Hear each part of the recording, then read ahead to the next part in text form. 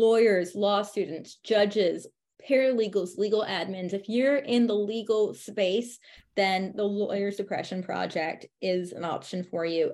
And it's also not just about depression. You are listening to You Are a Lawyer. I'm Kyla Denagno, a 2015 law school graduate.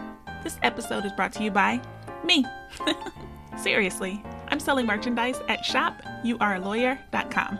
That's where you can find water bottles, long and short sleeve t-shirts, and everything you need to support the You Are a Lawyer podcast. So support your favorite lawyer's favorite podcaster and visit shopyouarelawyer.com to grab some merchandise. So, Sara, I'm really excited that you're here for the You Are a Lawyer podcast. Thank you for being a guest. And I just have to jump right in. You are about to graduate with your master's in social work.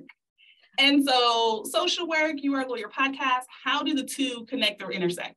The two have an amazing intersection that they actually have a lot more in common than I initially thought they would. Macro level, the organizational aspects of social work, such as running a nonprofit, as well as the micro level, such as working with individual clients in a therapeutic practice. So social work, gives you a full range of ways to serve your community in the same way that law does. So what was it that initially sparked your interest in social work?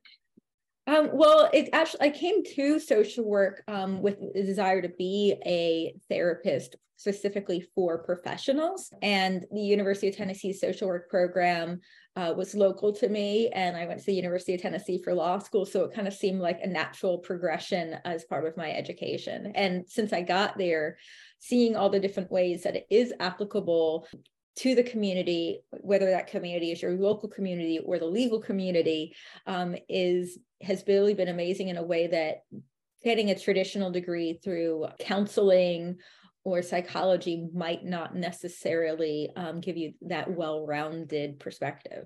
So you mentioned law school in Tennessee, and you're also licensed in Tennessee. Yes, I will hold on to my license for the foreseeable future. Okay. So what did you study in undergrad? Were you always thinking ahead to social work or even psychology or anything like that? No, well, I always have had an interest in psychology ever since I was little, but everything else just happened by accident. I got my undergraduate degree in music business. And as I studied music business, I actually wanted to manage bands back in the day. And the more classes I took, the more I saw a legal component to them. And then as part of my program, we were required to take copyright law, which I absolutely fell in love with, which sent me on my path to law school and then a decade in IP litigation, mainly music copyright suits. And then, just going through being a practicing attorney and the challenges that practicing attorneys face with the culture or mental health stigma, the messages that we get sent, became the actual field of practice became less attractive to me, and moving into my childhood desire to be in mental health became more attractive, and I eventually just made that transition about 2 years ago. Okay, and how long did you practice law? How many years? About 10 years. Oh, okay. Yeah. So this is what I love about this podcast. Interest in music and managing bands. That sparks an interest in the law. You practice for 10 years and then you say, but there's even still more to this, right? There's the social work aspect. It was that copyright course that sparked everything. Yeah, so actually, because I did music copyright litigation, a lot of what I learned in undergrad ended up being applicable on the cases I worked on. My biggest case was the Blurred Lines case with, Marvin Gaye's Got to Give It Up and Robin Thicke and Pharrell Williams' Blurred Lines. And we re-represented Marvin Gaye's, family in that case. Pretty typical of what I did. So learning about music history, learning about music production, learning about how the music business works definitely came into play when you're dealing with music business clients on a daily basis. Yeah, I'm sitting here shaking my head because I'm actually a little jealous because copyright was an elective in law school and I never took it. And then I ended up working in IP law and I wish I had that background. So I love that you had real life experiences that then transferred to law school. Yeah, so, I definitely didn't expect to end up there when I started undergrad, but it did lay a great foundation. So you ended up working in IP litigation, and you did it for 10 years. Was it as exciting and as entertaining as you were expecting? It was actually, when I was doing the actual work, it was what I was looking for. The hours were long. Work was hard. I definitely spent, 7 days a week at the office, which looking back is just a bit much. And one of the reasons I did make a change. But the work itself was really rewarding and really fascinating. All right. So I have to ask, because before the recording, we were talking about Florida. You're actually in Coral Springs, Florida right now, but you went to law school and are licensed in Tennessee. When did you move to Florida? We moved this past summer, and fortunately, my social work program has an online program. So I was able to move from being in person in Tennessee and continue with the same program and same professors and same classes online. And so I've been going from the in-class, traditional in-class environment to the kind of new age online environment, which has been an odd transition, but it's also been allowed for a lot of life flexibility, which has been great. And also, the weather down here is amazing. You get to sit out by the pool 365 days a year. Yeah, absolutely. I was going to say, I know the weather in Florida is a lot better than in Tennessee. It's like 70 degrees and I have an electric blanket on. It's funny that you're in Coral Gables, because my best friend she lived in West Palm Beach. And she used to just always tell people, oh, just South Florida. And I'm like, no, where are you? And she's like, you'll never find it on a map. But now she actually is in Coral Springs. Are you in Coral Springs? You're in Coral Springs. I'm in Coral Springs, yeah. So I think she's either right around there or around the corner. Yeah. That's funny. So I live in Coral Springs and I work in West Palm Beach. Oh my gosh. So do you have to commute for work, or you work remotely? Only 3 days a week, but it is about an hour and a half, depending upon traffic. Yeah, it's a lot. That's but crazy. I go through a lot of podcasts. Okay. All right. Well, really cool. So I've always daydreamed about going to school or getting another degree after law school. How was the work that you're doing for your master's program, knowing that you're coming from this strenuous thing with law school and even the bar exam? Okay, it's nothing by comparison. I hate to say that, but get to have dinner with my husband every night. I generally do not work past 7 or even 5 p.m. most days. I do if I need to, but it's very different from law school. One of the skills that going to law school and being a lawyer taught you about, managing your time and getting work done. And then the rigors are not quite the same. There's no curve. There's no end of year one massive paper that or exam that makes or breaks your entire grade. So it's a very different environment. And plus it being in the mental health space, it's a much more supportive and encouraging space as well.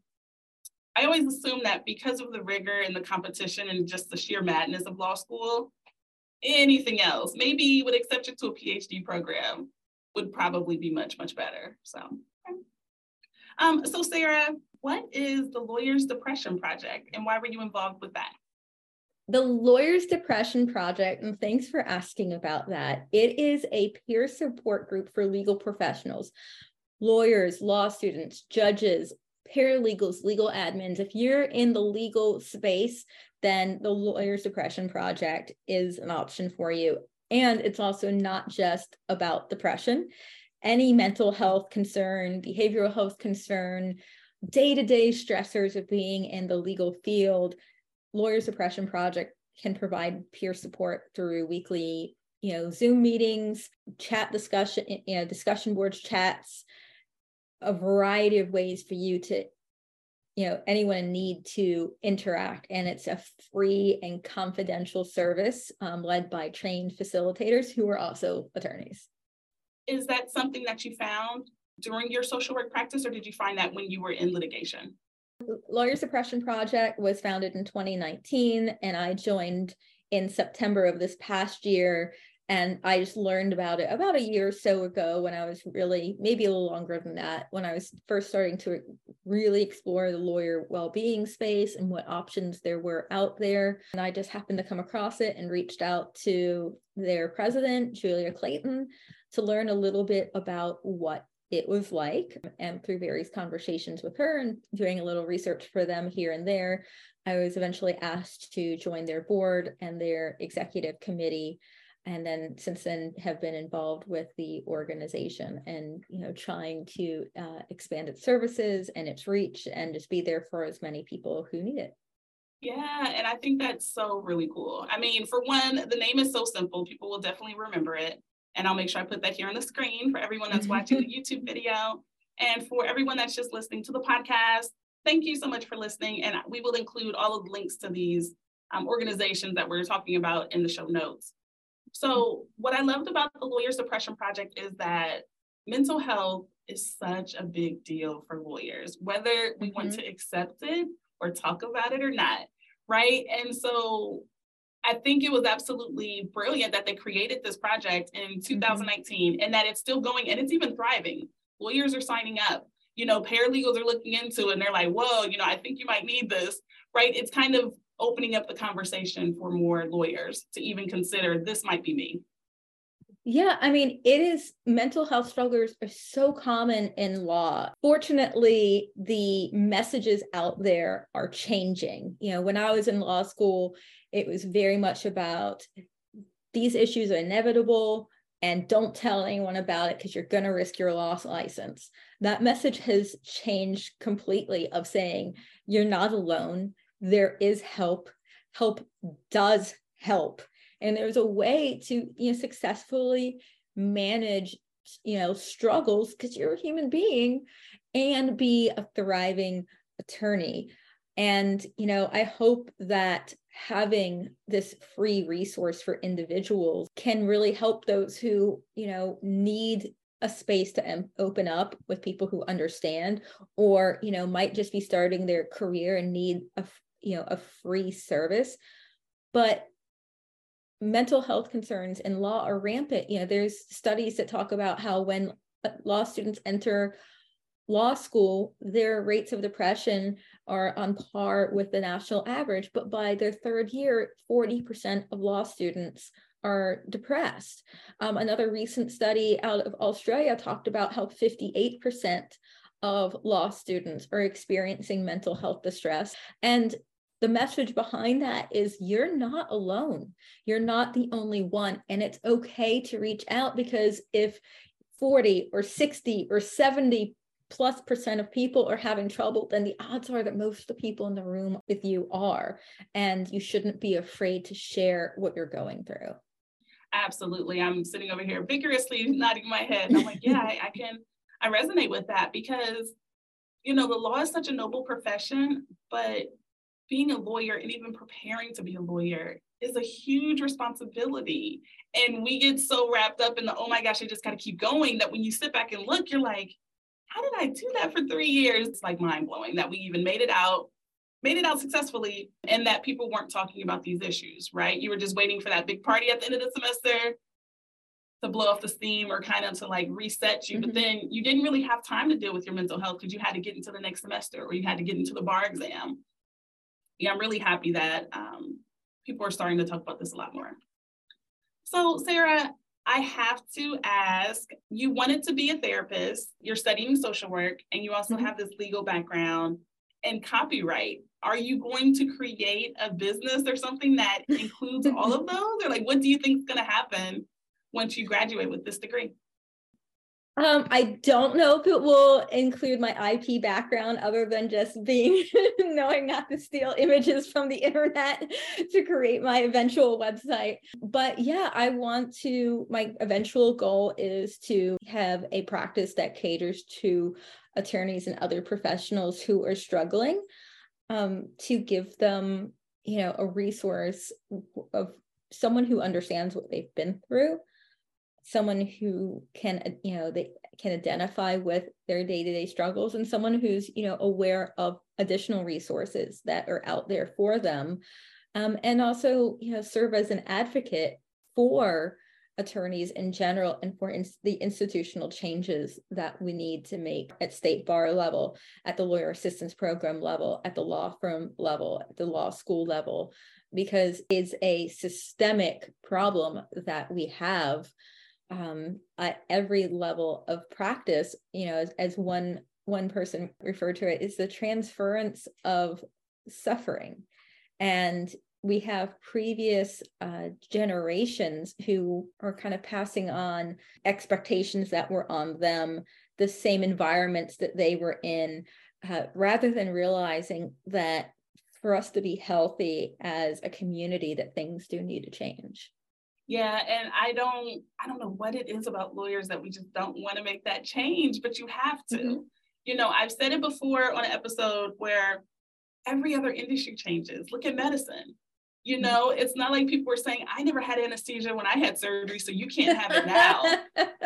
But lawyers were like, I took the bar exam, so you have to take it. That can change. I never talked about mental health, so you can't either. That can change, right? Mm-hmm. All of these things can change. So. Absolutely. We can make changes because it won't just benefit the next generation. It will benefit us now, to make time for ourselves, to make time for our mental health, to be able to just take a walk or eat lunch outside of the office without guilt.